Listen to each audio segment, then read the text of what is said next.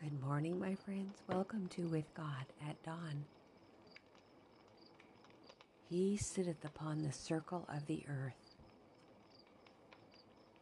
It is he that sitteth upon the circle of the earth, and the inhabitants thereof are as grasshoppers, that stretcheth out the heavens as a curtain, and spreadeth them out as a tent to dwell in. Isaiah 40:22.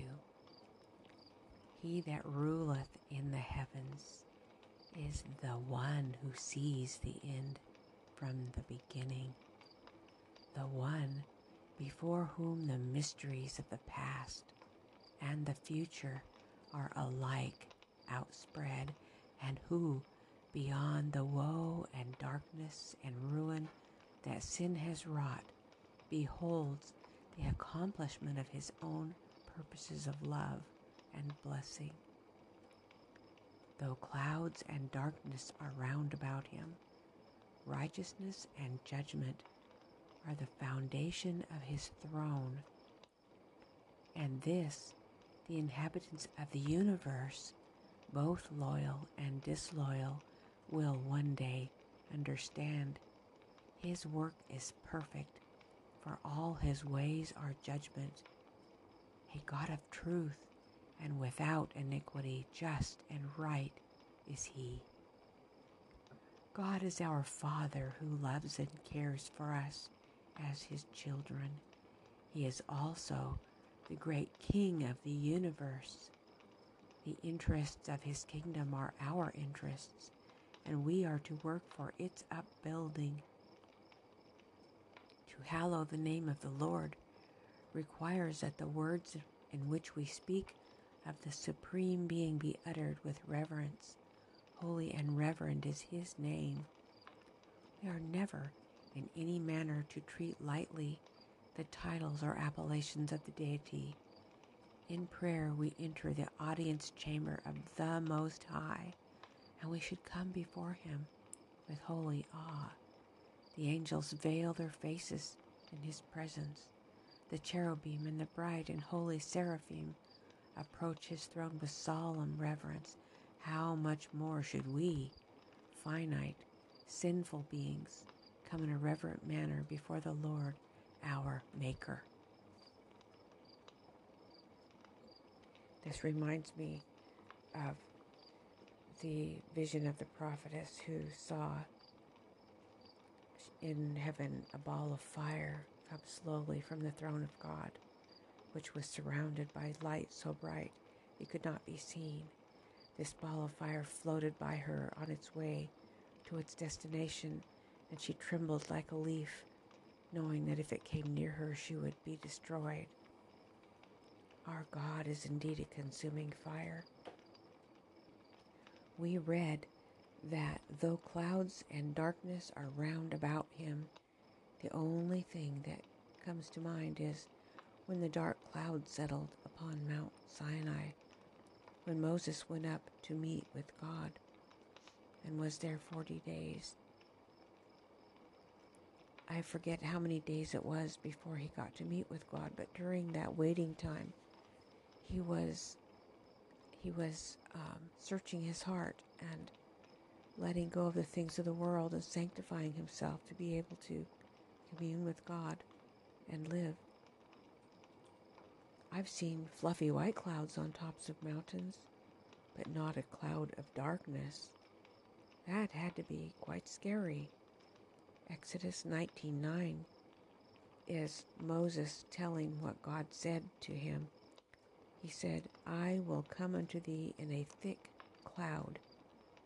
There was fire and smoke and darkness, and it was thick or dense. I'll share what I think, but of course you are free to follow the trail of your own study. God told Moses none of the Israelites were to come near or they would be destroyed. God gave Moses instructions to sanctify the people, which means, from the 1828 dictionary, of course, says it means to cleanse or make holy, to separate or set apart, be free from guilt. They bathed and washed their clothes, and Moses offered a sacrifice for their sin. We read in Hebrews 12:29, our God is a consuming fire. Sin cannot exist in his presence, and his holiness burns up everything unholy that's in his presence. This is, I believe, the reason he creates a barrier between himself and the people that he wants to save. Moses reveals in Exodus 33:20, God told him, "No man can see my face and live." And this is what he told Moses when he said was his friend, whom he said was his friend, and spoke with him face to face. But apparently, even Moses could not look at his face and live. Exodus 33:21 through 23 reveals how God would let Moses see him from a cleft in the rock and see the back of him, but not his face.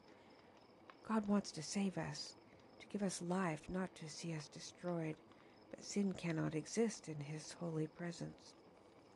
Exodus 20 contains the commandments and how Moses, in verse 21, drew near unto the thick darkness where God was. In chapter 1, begins to reveal the judgments and statutes or civil ceremonial laws. So there were separate laws given to Moses on the mountain. Exodus 31:18 call the Ten Commandments 2 tables of testimony, which I believe in principle refers to the testimony of the true witness found revealed in Revelation 1:5 and 3:14. We've been told that the straight testimony, then, is the assessment that one's works are not enough and that a lukewarm condition prevails that is nauseous to God. This assessment will have an effect upon the heart of those who receive it and lead him to exalt the truth. So God has a barrier between himself and us until the sin problem can be resolved. And God's universe can be clean and free of sin. Studying what sin is beyond the scope of our reading this morning. It's enough to know God wants to save us. He wants to give us life and at last see us face to face without sin for eternal life and happiness in his presence. 1 Corinthians 13:12, which is the faith chapter, says, "Now we see through a glass darkly, but then face to face." I imagine it would be scary to walk into a cloud of darkness that burned with fire and smoke. And Moses knew God. He was his friend, and he would be protected.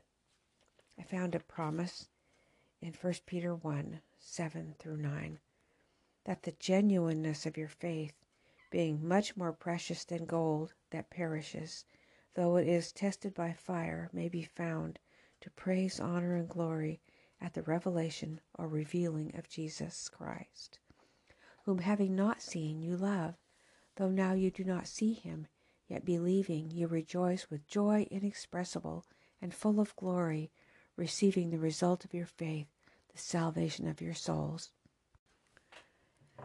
So I'm going to just sing one verse from the hymn, Holy, Holy, Holy. The last verse. Holy, holy, holy, though darkness hide thee, though the eye of man thy great glory may not see, only thou art holy, there is none beside thee, perfect in power, in love and purity. Our Father in heaven, O Lord, thou art holy, thou who inhabit the praises of thy people, thou who lives in the past, the present, and the future all at once. We do not understand thy greatness, thy holiness, thy majesty, and thy love, thy infinite love. You have sacrificed so much for us, and you love each one of us as though we were the only one that you are working with. It is your desire that we would be prepared to be in your presence, to know as we are known, to see as we are seen, to take away this dark glass that separates us. Lord, I pray for these who are here with me this morning. A personal, strong, precious, special prayer. I want to intercede on their behalf, Lord. Take away the sin in my life that separates me from you, that I might ask this precious blessing on these, my brothers and sisters, wherever they are found in the world. That they would trust in you, though they cannot see through the darkness that surrounds you, the mystery, our inability to understand, but that they can know and realize that they're being sanctified right now, being prepared to be restored to you. And if they will let you do the work in them, Lord, that one day they will see you face to face. Oh, glory, what a wonderful experience. Oh, hallelujah. Thank you, Jesus.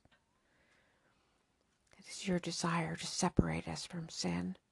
Help us, Lord, to let you do it, to surrender all to you, whom we love. In thy name I pray. Amen. Please join me again tomorrow morning for a few minutes. Let's spend a little time together reading, meditating, thinking on God's promises, maybe singing a little hymn, and finally having prayer together. My brother, my sister, wherever you are, I send my love your way.